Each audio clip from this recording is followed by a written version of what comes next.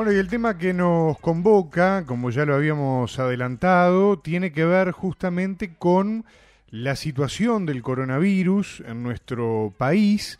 Y en ese sentido nos permitimos los próximos minutos aquí en Fuerte y Claro para poder conversar con el médico intensivista, el doctor Mauricio Bertullo, que integra la Sociedad Uruguaya de Medicina Intensiva del Uruguay. Primero que nada, doctor, el gusto grande de saludarlo y gracias por estos minutos con nosotros. Bienvenido, ¿eh? Bueno, muchas gracias. Saludos también para ustedes y para toda la audiencia. Y bueno, les agradecemos de la sociedad de mi parte la oportunidad de dialogar con ustedes. Bueno, la verdad que cuando hablamos un poco con la producción sobre la posibilidad de conversar con usted, realmente me pareció una muy buena idea. De hecho, yo ya lo había hecho con usted para la televisión hace relativamente poco tiempo, y usted ha sido bastante claro en algunos conceptos que había puesto en conocimiento de la audiencia y me parece que valía la pena en esta oportunidad profundizar un poco más con los tiempos también que nos da la radio, ¿no?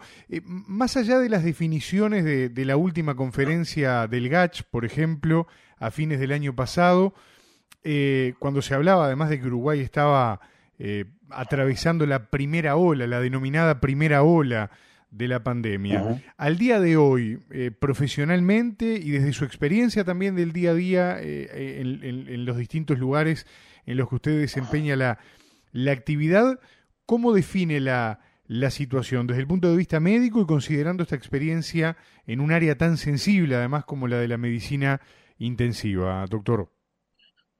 Y obviamente es una situación preocupante, como lo es a nivel general. Nosotros estamos en un área de trabajo, como ustedes saben, bastante sensible y donde esto nos choca bastante fuerte. Y bueno, se ha tornado desde diciembre, cada vez más preocupante la situación, ¿no?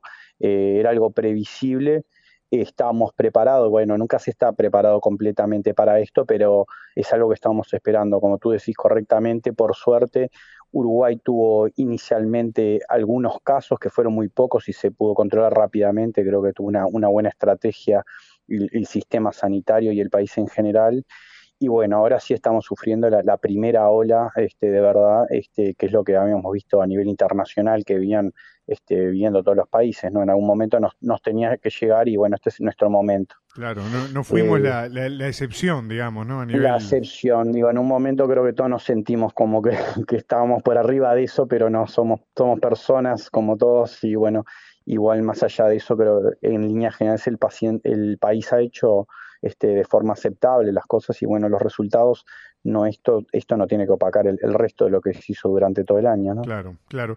Estaba un poco pensando en lo que ha sido, lo que viene siendo el debate de estos últimos días, ¿no? La semana pasada, por ejemplo, el doctor Arturo Briva, que intensivista y también integrante del Grupo Asesor Científico Honorario, decía en una entrevista de prensa que si no se corta la circulación comunitaria, no tenemos salida como país, ¿no? Y esto evidentemente, considerando esta situación preocupante que usted estaba definiendo recién, me lleva a una pregunta que prácticamente es inevitable.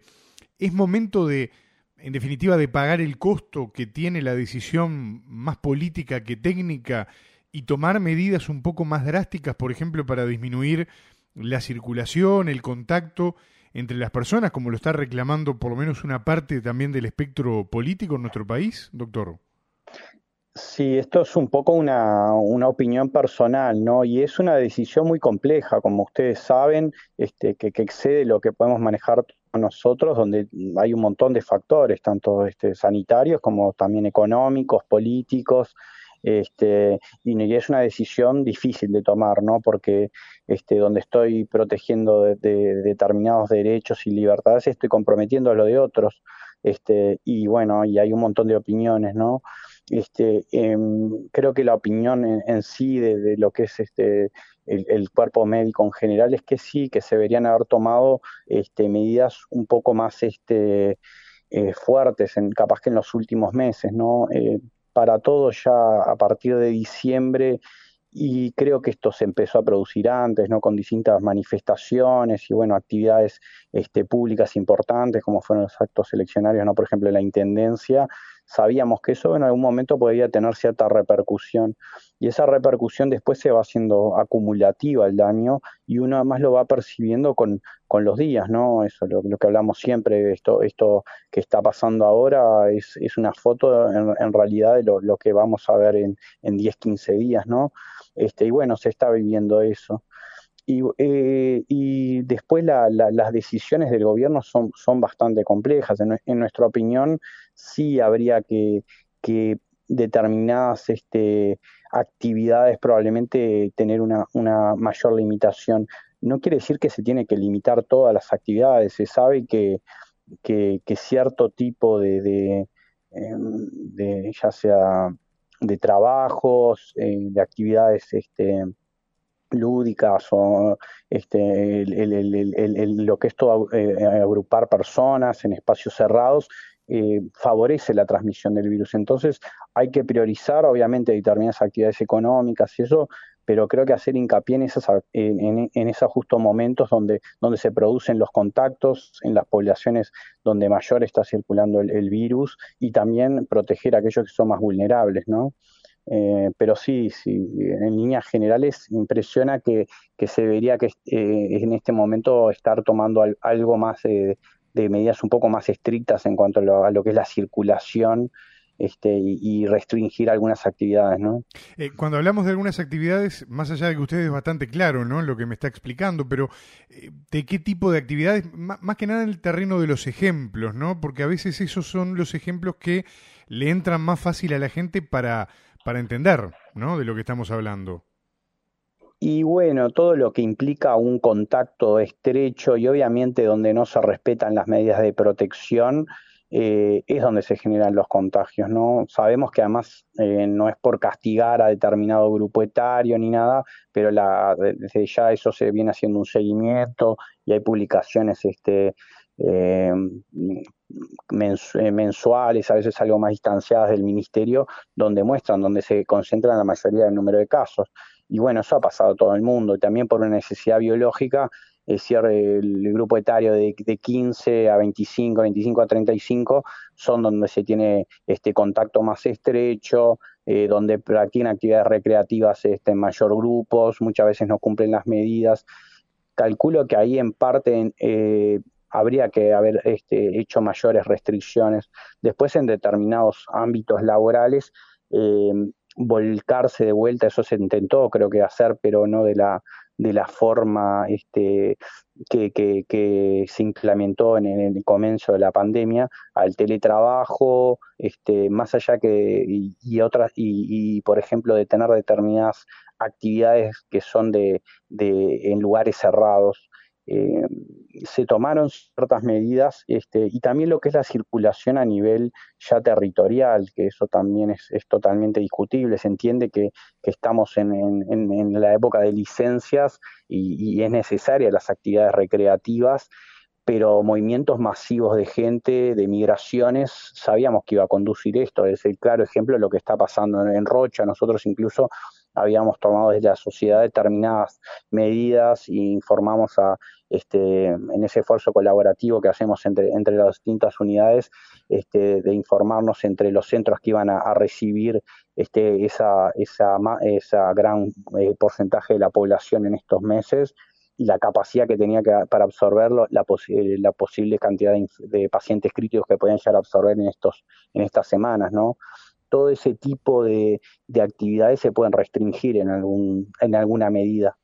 El impacto es muy difícil de evaluarlo, ¿no? Y además uno sigue modelos. El Uruguay lo que tiene a favor es que puede seguir modelos, como viene, digamos, retrasado en lo que es el impacto de la pandemia. Uno puede seguir modelos internacionales y justamente ver determinadas medidas, los impactos que han tenido. Y lo ha hecho ya en ocasiones, pero basarse en esos modelos, traerlo a lo que es nuestro país, ¿no? Y las políticas que se toman en salud. Usted decía recién, Uruguay viene un poco retrasado y puede mirar modelos, ¿no? Puede ver aciertos y errores. ¿Es correcto cuando el gobierno o algunos integrantes del gobierno dicen, bueno, un poco destacando lo que ha sido la gestión de crisis de la pandemia, que usted también la destacaba en el arranque de este diálogo, ¿Es correcto cuando el gobierno o algunos representantes del gobierno dicen, bueno, Uruguay ganó un año, más o menos, con respecto a buena parte del mundo? No sé si un año. Lo que tenía es la capacidad de anticiparse unos meses con respecto a lo que venía pasando. Incluso a nosotros nos sucedió como sociedad, por formación, el médico intensivista está como siempre, estamos pendientes de determinados aspectos de crisis y actuamos frente a esos aspectos de otra manera, porque justamente es lo que implica gran parte de nuestra tarea diaria. Y nosotros ya al principio, por ejemplo, antes de marzo, en febrero, que estábamos saliendo de las vacaciones, ya con algunos colegas empezamos a notar la preocupación de los distintos colegas de la especialidad y empezamos a hacer grupos de trabajo. Le estamos hablando de febrero, ¿no? Incluso empezamos a generar un documento, que haber sido el primer documento, no sé si ustedes recuerdan, de las recomendaciones intersociedades que se hicieron, que fueron un poco la primera recomendación del punto de vista médico asistencial. Bueno, eso se generó a partir de nuestro interés y un documento que empezó a generar la SUMI, y después ahí fuimos sumando otras sociedades. O sea y eso en realidad lo que uno percibiera, la información que estaba recibiendo del exterior, tanto papers, ¿no?, de revistas arbitradas, como información de los medios y hasta los propios colegas, que uno tiene ciertas redes y contactos a nivel internacional, ya iban transmitiendo lo que era la situación de desastre. Y a su vez sabíamos que esa en cualquier momento nos iba a llegar a nosotros, y también tenemos el espejo de sociedades que son muy parecidas, justamente como actúan como sociedad, como puede ser la sociedad española, la sociedad italiana, más allá de algunas particularidades. Entonces era muy previsible que lo que vivieron ellos nos impactara a nosotros, más cuando el comportamiento del virus se rige mucho por la actitud de la sociedad, ¿no? Doctor, escuchando un poco todo esto que usted estaba explicando, me surgen otras preguntas, ¿no? Y algunas de repente en el terreno técnico para también tener en claro el enemigo que estamos enfrentando, porque mucha gente, por fatiga, por cansancio, hasta por la forma en que los grandes medios de comunicación vienen encarando muchas veces la cobertura de este tema, ha entrado como en una zona de afloje que en buena parte también muestra por qué llegamos a los números que llegamos al día de hoy, ¿no? Pero al término de la semana pasada, por ejemplo, el SINAI ya hablaba de 957 casos nuevos de coronavirus en nuestro país a partir de 8.792 análisis. Esto sin contar sábado, domingo y lo que va a venir, ¿no? Uh-huh. Y con ese dato, Uruguay entraba en la temida zona roja del índice de Harvard, que mide justamente el promedio de casos nuevos en los últimos días cada 100.000 habitantes. Yo simplemente tomando apunte un poco de lo que uno ha venido leyendo y para que lo entienda quien de repente todavía no lo tiene claro, la zona roja se alcanza cuando se superan los 25 casos promedio cada 100.000 habitantes, y Uruguay el viernes había llegado a 25,14. Además ese día, Uh-huh. recordemos, hubo 11 fallecimientos, sin contar los de este fin de semana que también estuvieron muy cerca del récord. Y ahí viene una de las tantas preguntas técnicas, por eso iba a la aclaración del arranque, que me parece importante Uh-huh. también hacerle a usted que está en el terreno, que está en el campo, para que la gente entienda el nivel a lo que nos estamos enfrentando. Porque, por ejemplo, no hace mucho, hablando con el doctor Gustavo Greco, presidente del sindicato médico, él me decía que 4 de cada 10 que ingresan a cuidados intensivos por COVID-19 no salen. ¿Esto es así? ¿4 de cada 10? Para graficarlo en términos promedio, más o menos. Sí, sí, más o menos ha mantenido eso la mortalidad del paciente que ingresa a CTI, ¿no?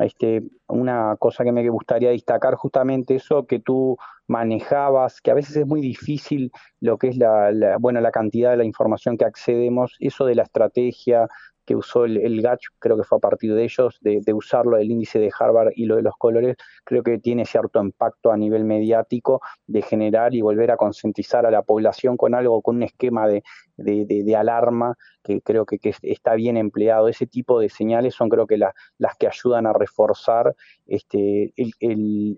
la actitud y el conocimiento y la verdadera importancia que tiene la pandemia en cada momento, porque después números son muy relativos en base a la cantidad de casos, a la población, y que la gente habitual, incluso para nosotros, es difícil concientizarse, ¿no? Porque incluso uno lo compara con otras patologías, tanto infecciosas como no infecciosas, para ver el impacto, pero ese tipo de información la población en general no lo maneja, ¿no? Con lo que con lo último a lo que tú te referías, sí, ese es un poco el porcentaje de mortalidad que venimos teniendo de los pacientes que ingresan a las unidades de cuidados intensivos. Nosotros como sociedad, creo que lo hablamos un poco con la nota previa, pero hacemos un censo diario, que fue una de esas iniciativas que empezamos a tomar a partir de febrero, y en realidad instrumentar cuando se dieron los primeros casos en nuestro país. Hacemos un seguimiento diario, que son esos datos que muchas veces recogen en los medios y que están en nuestra página web, de los casos que tenemos internados con diagnóstico de COVID. También la ocupación de camas, que es un dato relevante y ya a esta altura es público, y cuántos de ese porcentaje son de pacientes COVID, ¿no? El tema después, lo que la gente tiene que entender, que hay un gran espectro entre lo que es la presentación del COVID en los pacientes. No todos los pacientes que ingresan a CTI son puramente COVID severos. COVID severo es cuando la enfermedad por el virus genera una lesión a distintos órganos, sobre todo a nivel respiratorio, pero a veces es de múltiples órganos, o sea, una disfunción orgánica múltiple, decimos nosotros, que lo lleva a estar en una situación crítica. A su vez hay otros pacientes que no tienen una forma tan severa, puede ser moderada, por ejemplo, pero que le descompensa patologías crónicas. Eso generalmente tienen una evolución más de un cuidado intermedio, pero muchos de esos terminan siendo complicaciones inesperadas para lo que sería una evolución. Por ejemplo, para hacerlo un ejemplo gráfico para la gente, alguien que tiene una cardiopatía isquémica a veces ingresa por descompensación de la cardiopatía isquémica, pero hemos visto que cursando el COVID tienen un pronóstico peor al que deberían tener en su normal evolución de la enfermedad en otra situación, ¿tá? Pero la mayoría de los pacientes graves que nosotros tenemos y de la gran mortalidad que ustedes están viendo es pura por COVID, ¿no? Es por la presentación de COVID severo. Para que se den cuenta de los pacientes que llegan a la intubación orotraqueal, ustedes saben que son aquellos pacientes que o tienen el compromiso multiorgánico mayor o el compromiso respiratorio es muy importante, es una insuficiencia respiratoria severa o muy severa, son los que finalmente hacemos intubación orotraqueal y ventilación mecánica, ¿no?, asistida. En ese paciente la sobrevida que estamos teniendo es de un 15%, para que se den cuenta. Todo el resto se nos mueren, ¿no? Y a veces la progresión es muy rápida en la enfermedad, de formas que uno tiene una presentación capaz que moderada a esas formas severas, lo que genera una angustia terrible. Para nosotros es bastante complejo manejarlo, uno lamentablemente a veces se está acostumbrando ya a esto, pero para las familias es terrible, ¿no? Que es lo otro que tiene que entender la gente. No hay ninguna forma linda de morirse, pero lo que sufren los pacientes y los familiares en estos cuadros es la verdad que es terrible, Sí, ¿no? que además los ubica a ustedes, a los médicos, en el medio, ¿no?, de esa situación, entre lo que está sufriendo la persona que está enferma y lo que está sufriendo la familia, esperando de la puerta para afuera un informe diario o, bueno, la notificación más terrible de todas. Estamos hablando tal vez entonces de la patología de las más complicadas o la más complicada que están atendiendo hoy en día en los CTI. Sí, decir que es, porque eso implica muchas cosas, ¿no? Decir que algo es complejo. Es complejo en varios aspectos, ¿no? Tiene esa carga, por lo menos para la mayoría de los colegas, y yo lo he sufrido personalmente porque coordino en una unidad y también como médico tratante.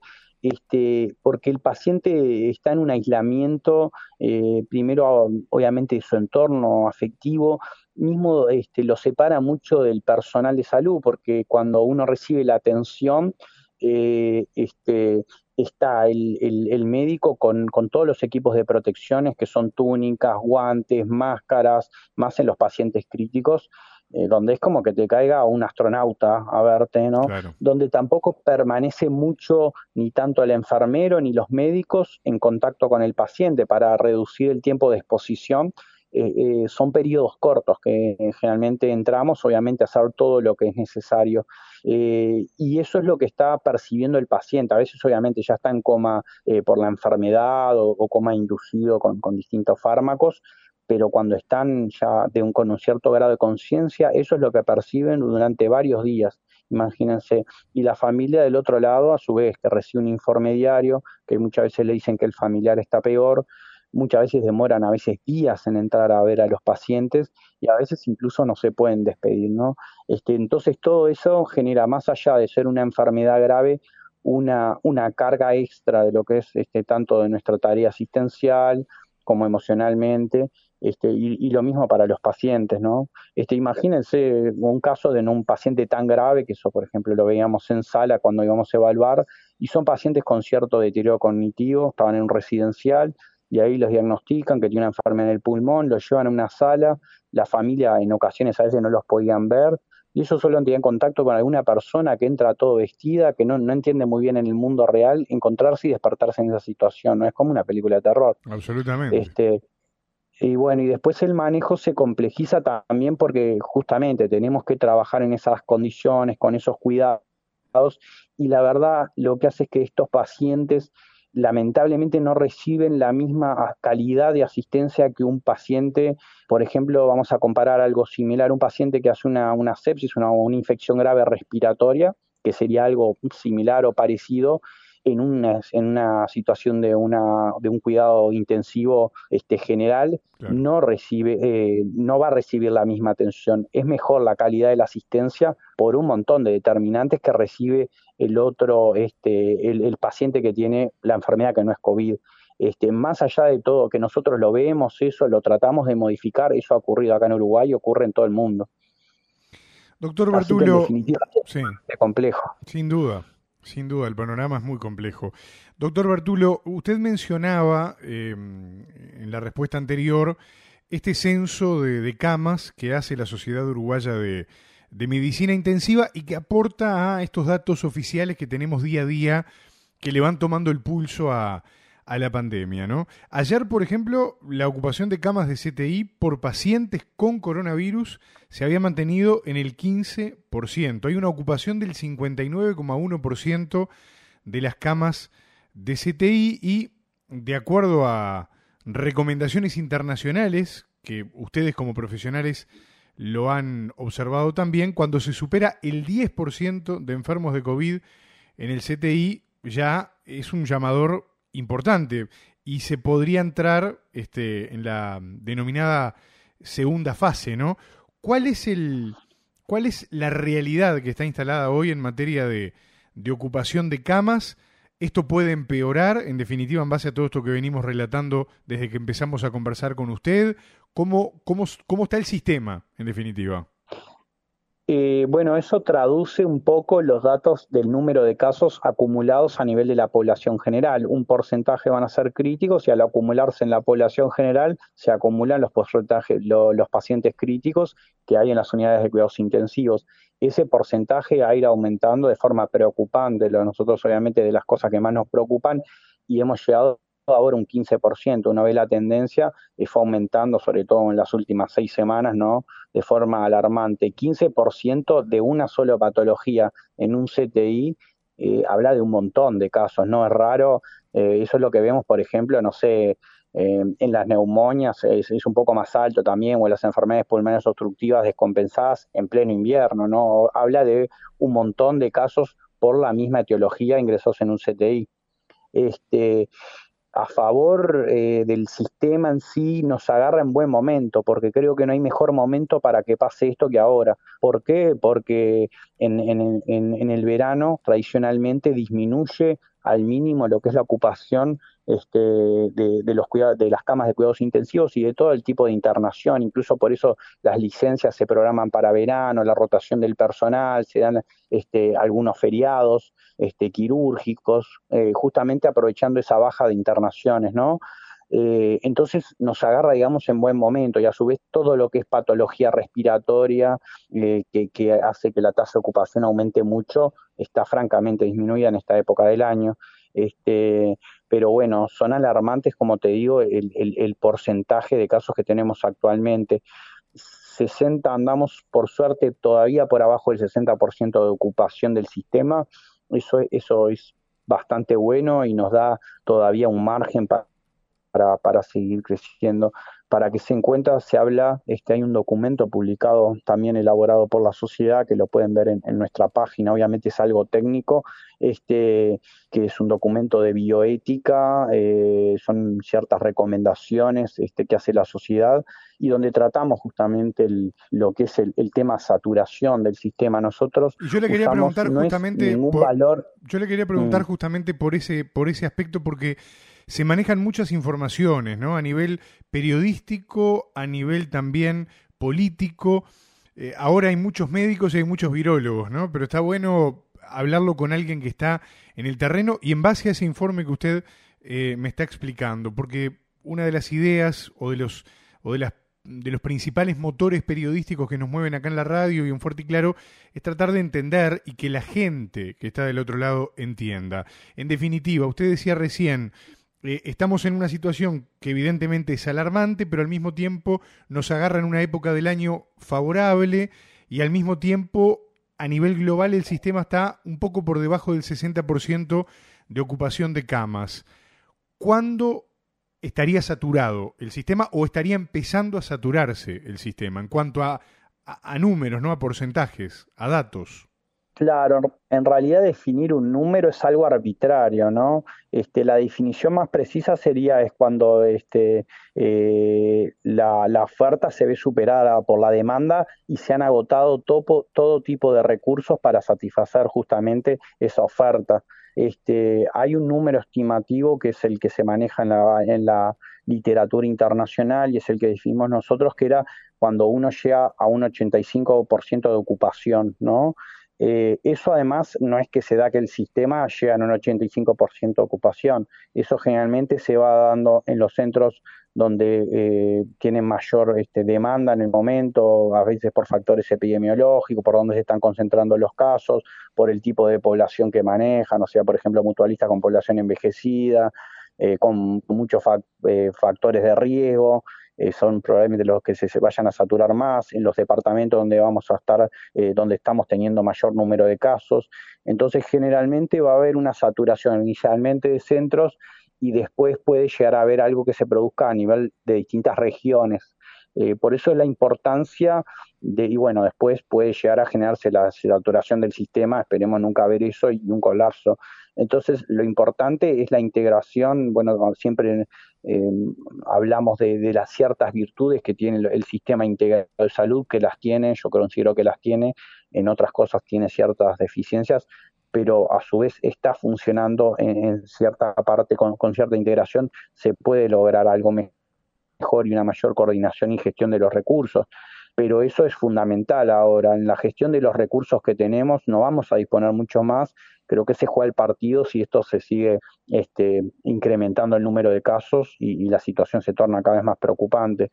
Entonces va a coordinar ese tipo de coordinaciones, tanto, bueno, nosotros a nivel de la sociedad justamente tenemos una coordinación con todas las jefaturas de los servicios, nos comunicamos constantemente para ver este tipo de aspectos. También tenemos ciertos contactos con el Ministerio de Salud Pública, trasladamos ciertas preocupaciones, a veces las han recogido, a veces no, por lo menos tenemos línea bastante directa y nos escuchan, lo que ya es importante. Y bueno, y el ejecutar medidas para solucionar ese tipo de problemas que uno los podemos enfrentar. Por ejemplo, ahora con el tema de todo el traslado de población a los departamentos del este, tener una adecuada red de traslados, tener bien monitorizado cómo se va haciendo la ocupación en los centros que quedan en Maldonado, en Rocha, todo ese tipo de integración en el sistema y entre los propios centros, entre los prestadores públicos y privados, van a ser necesarias, y entre mejor se optimice eso, si llegamos a niveles de lo que podría ser la saturación, ¿no? Pero ya le digo, la saturación se va a ir dando en centros, después probablemente en regiones, y esperemos no llegar a lo que sería de todo el sistema. Uh-huh. Doctor Bertullo, pasando un poco en limpio, ¿no? Y en base a varios de los conceptos que usted estaba poniendo en oídos nuestros y de los oyentes, ¿por dónde debería pasar, en definitiva, ese denominado plan de contingencia, ¿no? Para gestionar las camas de CTI que ustedes, en definitiva, también le están remarcando a las autoridades de ACE en particular, ¿no? Y creo que van a cuidar determinados aspectos, ya se ha ido trabajando, a veces más lento de lo que nos gustaría a nosotros. Hay cosas que son de público conocimiento, como era, sobre todo es aumentar los recursos, pero no solo contar con los recursos, sino es fundamental la organización, ¿no? Se empezó por aumentar los recursos, que fue conseguir más camas de CTI. Después se preocuparon en conseguir determinados otros cursos. La cama de CTI no es solo la cama, sino que estaban los sistemas de ventilación, monitores, eh, ese tipo de recursos materiales. Hubo una movida, por ejemplo, ustedes saben que hace, y tanto los prestadores privados han logrado ampliar, por ejemplo, los prestadores privados de las zonas que hablábamos del este ha incrementado el número de camas para esta situación que se podía predecir que iba a ocurrir. Lo mismo la adquisición de ventiladores, de oxigenadores de alto flujo, y otros elementos que nosotros necesitamos medio específico para este tipo de pacientes. Y lo otro es tomar ciertas medidas con cuanto al manejo del recurso humano. Es una preocupación, ha sucedido justamente la saturación, y se empieza a ser una limitante en todas las partes del mundo donde impactó, en todos los sistemas donde impactó de forma con mucho número de casos la pandemia, incluso en el primer mundo y en los mejores centros sanitarios, ¿no? Entonces prepararse contra eso también llevaba a una gestión en lo que es el recurso humano, y donde puede llegar a estar la gran limitante, ¿no? En eso se viene trabajando, y nosotros estamos trabajando y en contacto ahora semanal casi con la Comisión de Crisis de Recursos Humanos del Ministerio de Salud Pública, que tiene buena disposición. Algunas cosas van un poco más lentas de lo que nos gustarían, pero bueno, se ha capacitado gente de enfermería. Nosotros, la intención era también empezar a capacitar especialidades que tienen cierta vinculación, por ejemplo, lo que pueden ser las anestesistas para el manejo de lo que es los sistemas de ventilación y de oxigenación, o sea, los ventiladores son los que más hacen algo, ejercen algo, o tienen el conocimiento más técnico parecido a nosotros. También el manejo de la vía aérea para intubación de los pacientes, el uso de ventilación no invasiva, y así extenderlo a otros médicos que uno pueda llegar a tomar, a echar mano en el caso de tener muchas bajas en lo que son médicos intensivistas, y también aquellos que están en formación en la especialidad.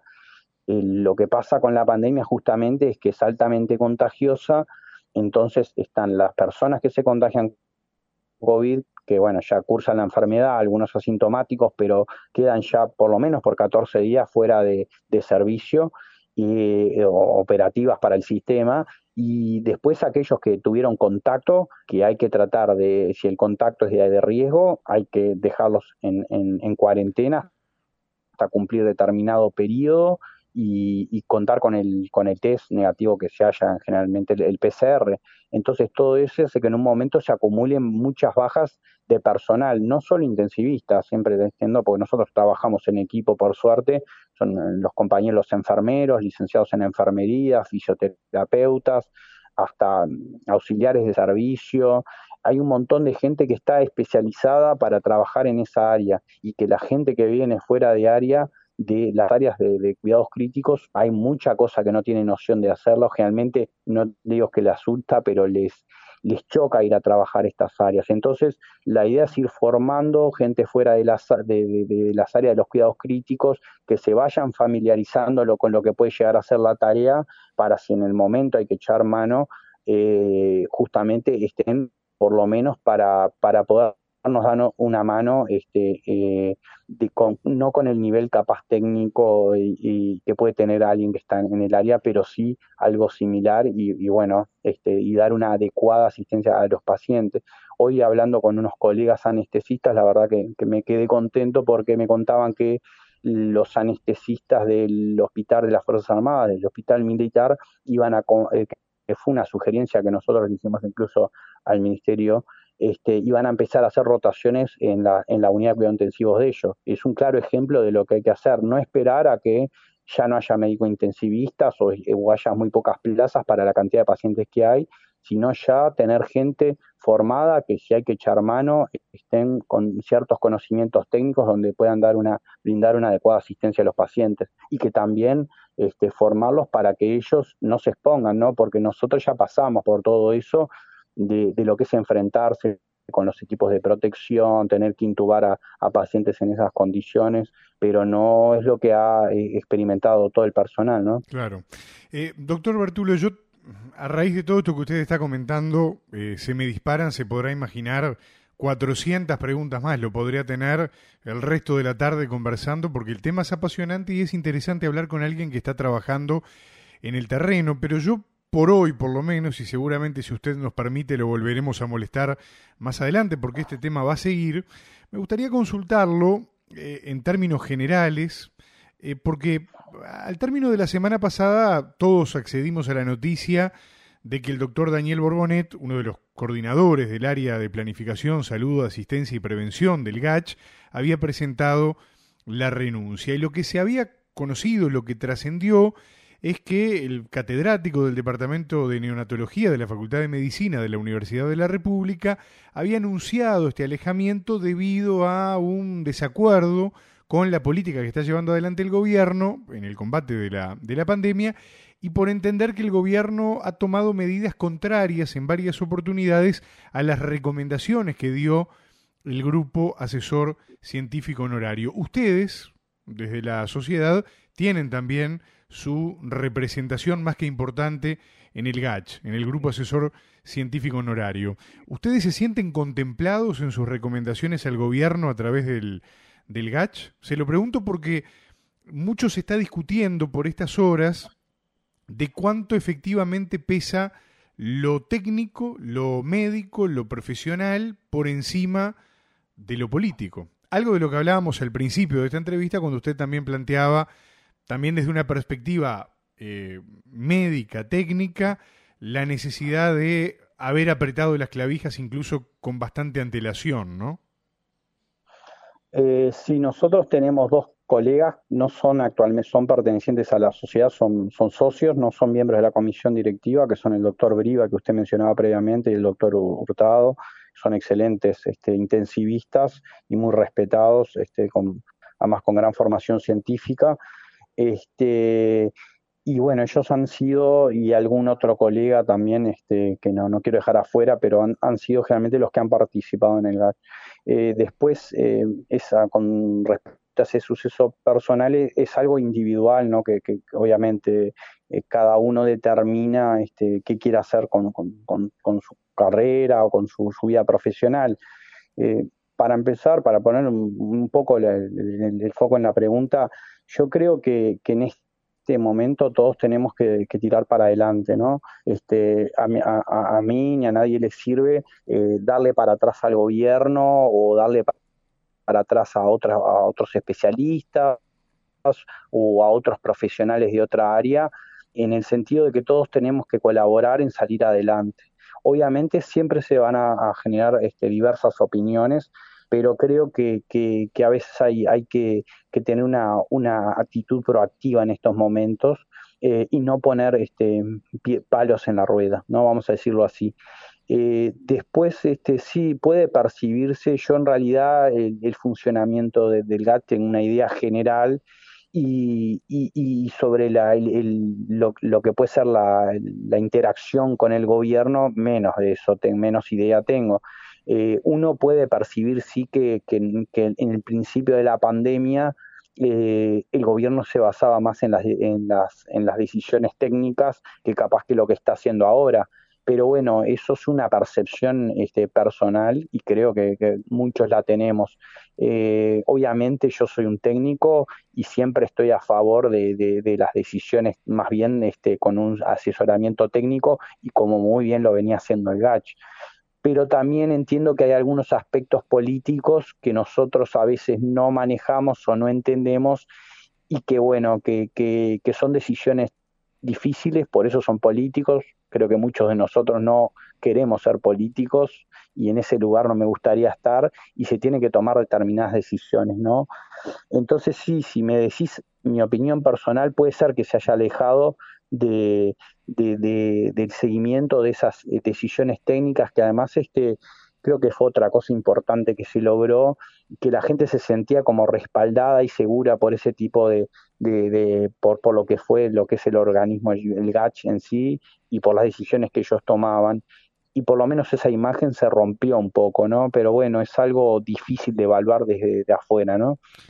Capaz que todavía estamos en caliente, después cuando todo esto pase queden enseñanzas y se pueda también evaluar un poco en perspectiva, ¿no? Por supuesto, igual fue un acierto lo que hizo el gobierno inicialmente cuando creó el GACH y basarse en ese tipo de decisiones. La verdad que fue uno de los aciertos del gobierno, porque hay que tener en cuenta, yo es algo que resalto, yo soy cero político ni nada, pero era un cambio de gobierno, ¿no? Cuando había otro partido que estuvo un montón de años y un cambio en un ministerio y eso se produjo, la pandemia arrancó en ese momento, ¿no? Entonces son decisiones complejas que se tuvieron que tomar rápido, y la creación del GACH y su funcionamiento inicial fue muy acertado. Puede ser que ahora se haya desvirtuado, pero ya te digo, hay aspectos políticos, económicos, que, bueno, eso son cuestiones del gobierno. Si me decís a mí personalmente, yo preferiría sí que se le dé más relevancia a las decisiones tomadas por ese grupo, más cuando han acertado y lo han hecho en muy buena manera en el pasado, ¿no? Por último, Bertulo, más allá de que no es su área específica, pero en tren de opinar, ¿le preocupa la demora con respecto a un anuncio vinculado a la vacunación? ¿Se demoró con respecto a ese tema el gobierno? ¿Cómo lo está observando? Desde una perspectiva no política, sino técnica, ¿no? Que es un poco lo que estábamos hablando. Sí, bueno, sí, nosotros también lo hemos discutido en la sociedad, lo venimos hablando y fue alguno de los pedidos de información que hicimos al ministerio. La verdad que es una preocupación que tenemos y uno lo ve también como retrasado, ¿no? La implementación de la vacunación en nuestro país. Obviamente que sí, más cuando nosotros somos generalmente los que estamos más expuestos, pero por un tema de lo que es el impacto que tiene la población general. Eh, no sé, hay muchas cosas en el medio, ¿no? Son factores económicos, de negociación, políticas, de moverse con contactos a nivel internacional, ya sea binacionales, con empresas que son de las industrias más pesadas en el mundo. Y bueno, pero uno sí tiene la percepción porque lo de vuelta, hay que compararse y hay que ver qué han hecho otros países en situaciones. Nosotros lo que tenemos que son, creo que es a favor y en contra. Somos muy pocos, entonces son conseguir pocas dosis de vacunas, ¿no? Pero cuando hay que ir a negociar, la compra no es tan grande como la que pueden hacer otras naciones. Entonces a veces hay que buscar otros mecanismos, como comprar en bloques, con países vecinos, se podría haber usado el Mercosur, y uno además se ve ejemplos de países a nivel latinoamericano donde la verdad se movieron bastante más rápidos que nosotros. Otro ejemplo puede ser Costa Rica, que es un país similar a nosotros en varias características y que muchas veces nos comparamos a nivel cultural, educación. Y las determinadas movidas que hicieron y contactos ya llevan a que se hayan iniciado la vacunación a veces hasta hace algunas semanas. No, también no habría que apurarse, hay algunas vacunas que ya se están usando en poblaciones que no han terminado todas las fases de experimentación, pero creo que Uruguay podría estar en condiciones ya de por lo menos haber adquirido y empezar a vacunar.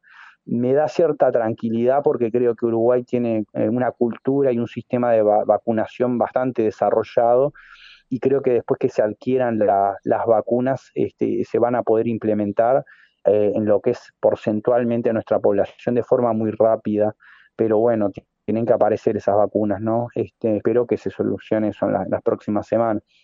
Yo le quiero agradecer mucho al doctor Mauricio Bertullo, integrante de la Sociedad Uruguaya de Medicina Intensiva del Uruguay, por estos minutos en Fuerte y Claro. Por supuesto, si le parece, lo volvemos a convocar para hablar en cualquier momento y seguir un poco de cerca esa realidad y escuchar su opinión, que siempre es bien interesante, pero le quiero agradecer que nos haya dedicado todos estos minutos y poder, bueno, aprender también un poco con alguien que está trabajando en el campo de la realidad en la que estamos parados. Le mando un abrazo y volvemos a conversar en cualquier momento, ¿eh? Bueno, un abrazo a las órdenes y buenos saludos para toda la audiencia.